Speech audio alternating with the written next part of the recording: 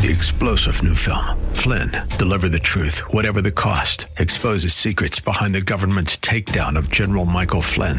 Flynn knew what the intel world had been up to. He ordered the first audit of the use of contractors. This set off alarm bells. He told the truth. He was the most dangerous person for Donald Trump to hire. They had to get rid of Flynn.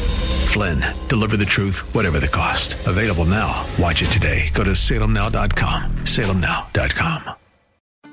One of millions of boys on the planet, one of thousands in Israel, one of dozens in Nazareth, he was indistinguishable from a person down the street or a child in the next chair. Had you seen him as a youngster, you wouldn't have thought he was the Son of God. You might have thought him polite or courteous or diligent, but God on earth? Not a chance. He was just a boy, one of hundreds. Welcome to The Barnabas Effect with Paul Purvis, Senior Pastor of Mission Hill Church, a multicultural, multi-generational, multiplying church focused on shining the light and love of Jesus like a city on a hill. You're invited to visit any of the 3 locations in Temple Terrace and Tampa. For information and locations, visit missionhill.org. That's missionhill.org. Now, with today's message, here's Pastor Paul Purvis. Do me a favor, take your copy of God's Word and turn to John chapter 6, the Gospel of John, the 6th chapter. We're going to talk about bread, and I love bread. I think I got it from my mom because she got it from her mom. I can remember going to Grandma Jolly's house, and it seemed like every time we walked in the front door, she was pulling a pan of biscuits out of the oven, and she would always ask, "You want some biscuits?" And I would say, "Yes, in the name of Jesus." And so I've always loved bread. So I stopped by Panera just to get a piece of bread, but I couldn't choose because they had some beautiful croissants and this Asiago something or another, and French baguettes, and then a ciabatta or something I can't pronounce, and then a loaf of sourdough. Oh my, I love bread. I feel kind of like the guy who went to a restaurant. He was new in town, and he sat down and he asked the waitress, "Can I have some bread?" And she brought him a slice of bread.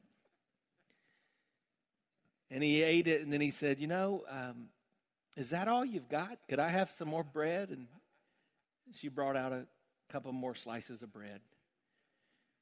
As he got ready to leave, he left a generous tip, and otherwise he was very nice, but he said, I just have you know, you're kind of stingy on the bread. But he went back next time, and she remembered the tip, so next time he showed up, time he sat down, she gave him 4 slices of bread. He smiled, but after he ate those 4 slices, he said, you think I could have a little more? She brought him a couple more slices, so he had 6 slices of bread. And when he left another generous tip, and he said, it's getting better, but I think you're kind of holding back on the bread. The next time when he walked in the restaurant, she was ready for him. She brought him a whole loaf of bread. He ate every slice. And then as he got ready to leave, he said, "So that's the best you can do."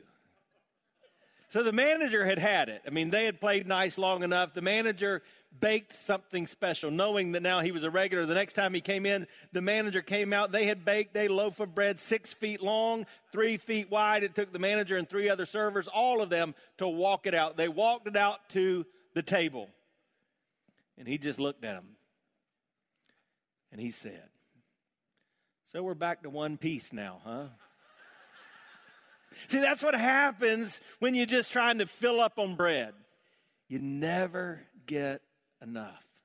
And see, I don't just like bread, I like stuff. And so my tendency in life is just to fill up on stuff and to feel like I've got to get more and more stuff. And in fact, if I'm not careful when I pray or when I read the Bible, I will think, "God, don't you just want to give me some more stuff?" And that's a perversion of the gospel. The gospel means good news, and perversion means bad and fake and false. And so a fake gospel is that if you just say the right things, or if you just pray the right things, if you believe the right things, then God wants to multiply your stuff. He wants to give you more bread. But that's not the gospel. The gospel teaches us this, that Jesus did not come primarily to give us bread. He came to be our bread.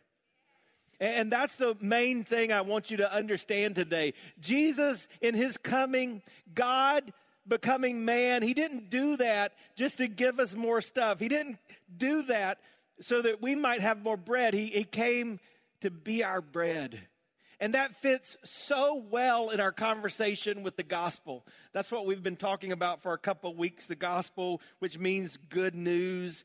And when we understand that God loves us so much that he became one of us, and that as one of us, he died and he paid for what we had earned. We had earned death, but he took our death, but he didn't stay dead, and he rose from the dead, and he lives today. That is the gospel, and the gospel is good news. And I really think if I understand that, then I want to share the good news. I want other people to hear that I've got some good news. And so we've been talking about how to live out and how to share the gospel. Last week, I gave you a simple way to do that. We call it 3 circles. And I said you could start with that first circle that just reminds you that God has a design. And his design is a love relationship with you because he wants to fellowship with you. He wants you to worship him. He wants to walk hand in hand with you. But something gets in the way of that design, and that something is called sin. And the Bible says all of us sin. And sin is anytime we do the bad things that God said, don't do that. And it's anytime we don't do the good things that God says, you should do this. And any of that sin, whether it's 1 or 1 million, our sins separate us from God because God is holy. And so when we're sinful, it's like oil and water that doesn't mix. And so what that leads to is it leads to our brokenness. And if you've lived a little bit of life, you understand brokenness, that relationships don't always turn out the way you want them to, and families are sometimes broken, and you start out on a career path and it doesn't go the way you planned, and your dreams are broken and shattered. And we recognize that broken lives are no fun. And who wants to live in a state of brokenness? And so we have to try to, how do I get back to God's design? How do I get back to where he wants me to? And that's what takes me to that third circle, which is gospel, which means what? Good news. And the good news is there's a way back. There's a way back to God's design, and that's through the person of Jesus Christ. And when I repent, it's a word which means when I turn. So when I turn to Jesus and begin to follow him, when I repent and when I believe in who Jesus is, then I can get back on that path toward God's design. I can restore my relationship with God, and I can pursue who Jesus is. And I told you last week that if you just take those 3 circles, you can use that little booklet we gave you, or you can download the app that helps illustrate that for you. Or you could just do like I did with my friend Leah this week. And after she had served us and we had prayed for her, she recognized me, not because I'd asked for more bread, but because I'd been there before. And she said, "You're a pastor, aren't you?" I said, "Yeah, I'm a pastor, Leah." And she said, I think I need to be in church. And I said, "Well, you probably do." But I said, "You got just a minute?" And she had a tray. I said, "Go put the tray down and hand me that pen you got in your little pocket there." And so she put her tray down, and I took the pen and I turned over a napkin, and I just said, "Let me tell you what's even more important than church." And I can do that just by drawing 3 circles. I tell you that because that was one of the opportunities I used this week to do what we talked about. How about you? Did you find opportunity to have divine appointments to share the truth of God in a regular way with people that you came in contact with? You see, when we're living like Jesus, that's what happens. It's not some program. It's not something that we do robotically, but just out of the flow of everyday life. When we're living like Jesus, ordinary people like us, we can turn everyday conversations into gospel opportunities. And I really believe that's the secret. You see, in this room, there's one of 2 categories that we're all in. You're either already a follower of Jesus Christ. And if you're a follower of Jesus Christ, I'm just telling you, the way Scripture explains it, gospel opportunities and gospel conversations should be a part of your life. That should be a part of how you regularly live out your daily existence. And so you should want to say, how do I become more effective at that? How does that become more natural so that just me, an ordinary person, can turn everyday type conversations into gospel opportunities? If you're not in that category, you're in the category of a person who needs to have a gospel conversation. And the good news is you're going to hear that again and again and again today. You're going to hear that God loves you and that he does want that ideal plan for your life, and that no matter how broken you are, he can fix you, and he just wants you to turn to him. That is the good news.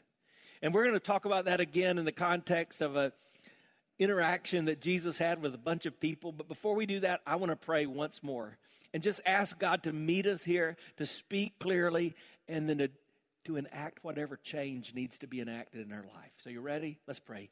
Father, in the name of Jesus, we ask, speak. Oh God, give us those things that we don't have. We come open-handed and needy. Lord, teach us those things we don't know. We confess our ignorance. We confess that there's so much about you that we don't know. And then make us what we've not become. God, your word says if any one of us is in Christ, we are a new creation. And yet there's a lot of us, Lord, that are living like the old us. Make us what we've not yet become, Lord. Begin that transformation process in our lives. Help us to walk away different. And God, I include me in that category. So, Lord, I ask you, let the words I say and my thoughts in these next few moments, let them be pleasing and honorable to you, God. You have changed me, and I want that to be demonstrated in our time together for your glory. And most of all, God, I would ask that you do that greatest miracle of all time today.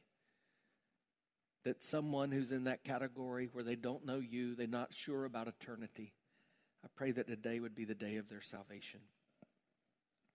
And I thank you for this, because I know that's within your will. And I ask all this in the name of Jesus. Amen. John chapter 6, beginning in verse 1, it says, after this, Jesus went away to the other side of the Sea of Galilee, as the Sea of Tiberias, and a large crowd was following him because they saw the signs that he was doing on the sick. And so both then and now, that's why many people come to God, right? They come wanting God to show them something. God, if you just give me a sign, then I'm going to tune in. God, if you just make it clear, more clear than it is and has been, then, God, I'm going to listen. Then I'm going to respond in a way that maybe you want me to respond. But first, God, I need you to do a sign. And what we're saying is, God, I'm more concerned about you giving me bread than I am about you being the bread. God, I'm more concerned about what you can do for me than that you are for me. Hi, I'm Paul Purvis, the lead pastor of Mission Hill Church, right here in Tampa Bay. Thanks for taking the time to listen to today's The Barnabas Effect. It's a ministry intended to encourage, equip, and empower you.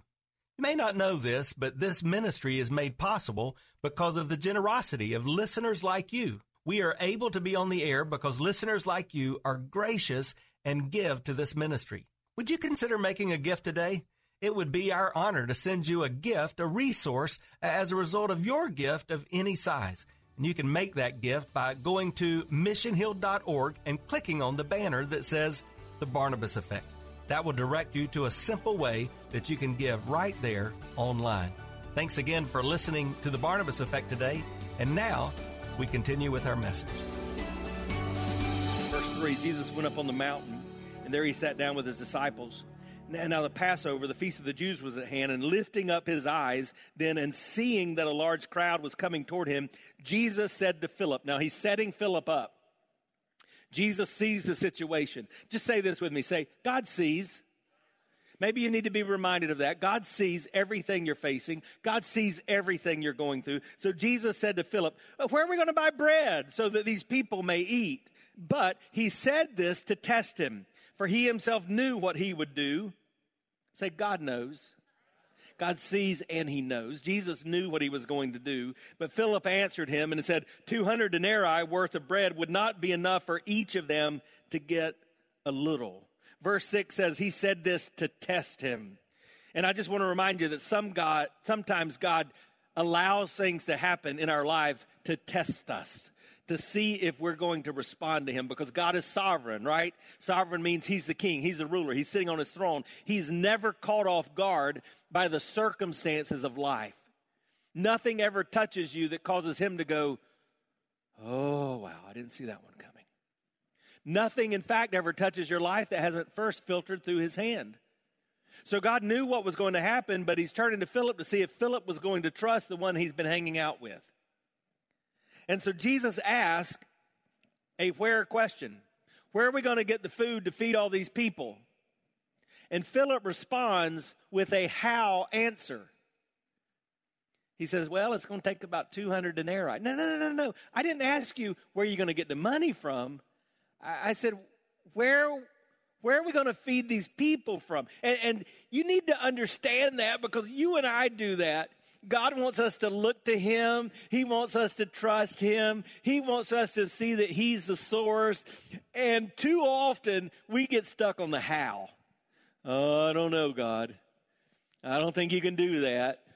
I think that may be big even for you, God. Jesus was trying to get them to look to him. But I want you to see something else there. Not only was that reality, Jesus was helping them to see that he's the one who provides. Do you remember the Old Testament story of Abraham? God tells Abraham to sacrifice his son.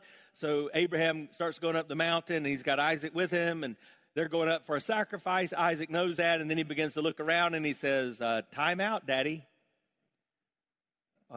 Where's the animal? Where's the one who's going to be sacrificed? And Abraham says what? God will provide the lamb. So Jesus is just trying to point them to this understanding that they should have already known, that God will provide, that he's sufficient. How may change, but where never changes. Jesus is the answer to your questions. Jesus is the answer to your problems. You get that call from the doctor and you have that unexpected illness, Jesus is the answer. Your marriage faces difficulty, or this other relationship you're in has challenges, Jesus is the answer. Your career is not going the way you think it should be going, Jesus is the answer, because he is the source of all that is good in your life.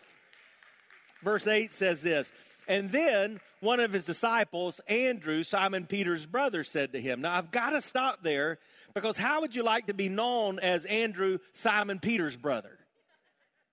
I got a little taste of that when I was in 9th grade algebra, when Miss Cook, and I promise I'm not bitter, but Miss Cook, who had my brother who's 9 years older, one day she said, I guess you're just not as smart as Rocky, are you?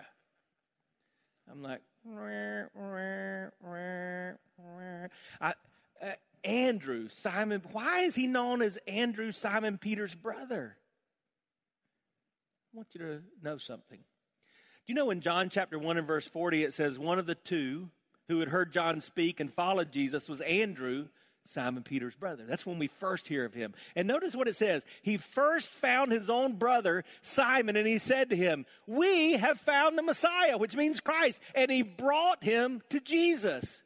The reason Andrew is always known as Simon Peter's brother is because Simon Peter would have never known Jesus were it not for Andrew. Peter, who denied Christ, Peter, who would preach at Pentecost, Peter, who God would use to birth the church, Peter, this great apostle, we only know about Peter because his brother brought him to Jesus. Here's my question for you. Who have you brought to Jesus? You see, a lot of us are like me. We've lived professing to have followed Christ a long time. Who have you brought to Jesus? We all should have at least somebody that we're consciously, consistently, actively praying for, investing in. That one person that we're saying, oh God, open the eyes of their heart that they might know you. It's a friend, it's a family member, it's a coworker, it's a neighbor. Who's your one? I hope you would take a moment right now and just, whether it's in the cover of your Bible or in a notebook or wherever you can write down that name, at least the first name of the person that you want God to use you to bring to Jesus. Well, notice what happens. Verse 9, there's a boy here who has 5 barley loaves and 2 fish, but what are they for so many? And Jesus said, have the people sit down. And I think this is a cool moment too, because it's like Jesus is saying, y'all relax. And watch this. It's like he was saying, take a deep breath. Maybe you need to do that. Let's do that together. Take a deep breath. So some of you, you've come in, even to church, and man, the week has just beat you up. And life has got you down. And you're overwhelmed. And sometimes it's good just to take that deep breath and just watch Jesus work. So it says, now there were much grass in the place, and the men sat down. There were about 5,000 in number. We know, we called it the feeding of the 5,000, but there's 15 or 20,000 people there because there were just 5,000 men. It says in verse 11 that Jesus then took the loaves, and when he had given thanks, he distributed them to those who were seated, so also the fish, as much as they wanted. And when they had eaten their fill, he told his disciples, gather up the leftover fragments that nothing may be lost. So they gathered them up, and they filled 12 baskets with fragments from the 5 barley loaves left by those who had eaten. And when the people saw the sign that he had done, they said, this is indeed the prophet who's come into the world. Wow. Jesus showed up. He demonstrated his power through his presence, and people began to notice who he was. Now, on the outset, this seems like a miracle of multiplication, right? And that's the kind of thing that causes us to buy into this faulty or fake gospel. God just wants to give me more bread. He just wants to multiply what I have. But that's not the point. The point was not the bread and the baskets. The point was that Jesus was in their midst. That because of the presence of Jesus, every need they had would be met. He wanted them to understand, and I believe he wants us to understand today, if we really see Jesus for who he is, every need in our lives will be met. Remember the main point of the message. Jesus did not come primarily to give us bread, but to be our bread. So what happens next? We're told that Jesus pulls aside. And he did that often, by the way. He exercises Sabbath, and he spent time with God. So if Jesus needed to do that, probably you do too.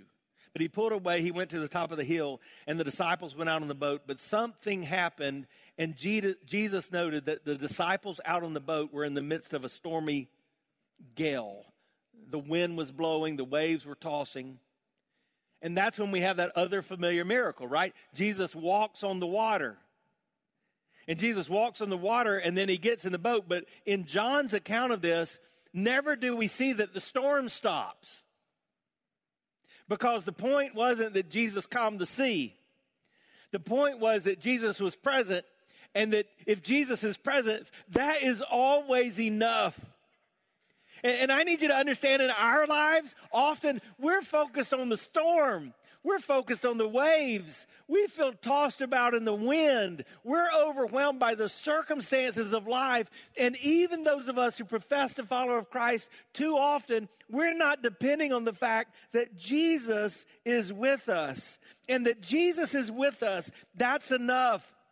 The point of this whole chapter, the point of the gospel is not what God can do for us, but that God is for us and that he is with us. And that if Jesus is with us, we can endure whatever is taking place around us. Verse 22. On the next day, the crowd that remained on the other side of the sea saw that there had been only one boat there and that Jesus had not entered the boat with his disciples, but that his disciples had gone away alone. Other boats from Tiberias came near the place they had eaten the bread after the Lord had given thanks. So when the crowd saw that Jesus was not there, nor his disciples, they got into the boats and they went to Capernaum. They were seeking Jesus. And when they found him on the other side of the sea, they said to him, Rabbi, teacher, when did you come here? And Jesus said to them, truly, truly, I say to you, you're seeking me, but not because you saw signs, but because you ate your fill of the loaves. In other words, Jesus is saying, I get it, guys. You're not coming to me because you've got it, because you really understand who I am, because you know I'm the Messiah, because you know that if I'm with you, you can endure anything. You're coming for me because your stomach's growling again. You want more bread. But Jesus had a message, and his message was, I didn't come primarily to give you bread. I came primarily to be your bread. We're still learning that, aren't we? Our natural tendency, our natural draw is to feel like we do something for God, and he does something for us. You've been listening to The Barnabas Effect with Pastor Paul Purvis. The Barnabas Effect is here to provide listeners like you with biblical truth and spiritual encouragement.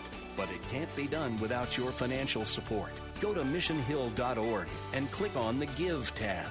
Your financial support helps us reach those seeking truth about God and themselves. Thank you for giving at missionhill.org.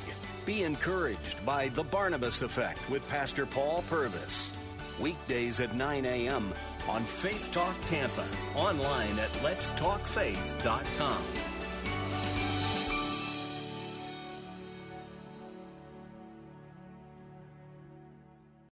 Three-star General Michael J. Flynn, head of the Pentagon Intelligence Agency, knew all the government's dirty secrets. He was one of the most respected generals in the military. Flynn knew what the intel world had been up to. He understood its funding. He ordered the first audit of the use of contractors. This set off alarm bells. The explosive new documentary, Flynn, Deliver the Truth, Whatever the Cost, uncovers the facts behind this scandal. Flynn told the truth. He was the most dangerous person for Donald Trump to hire. I find out the worst enemy that I'm going to face in my life is right here in America. They took my assessment and they wanted me to change it. And I was like, I'm not changing it. They had to get rid of Flynn. With in-depth interviews, archival footage, and never-before-seen personal records of the man behind the headlines. I just felt like I was drowning. Flynn, Deliver the Truth, Whatever the Cost. Available now. Watch it today. Go to salemnow.com. salemnow.com.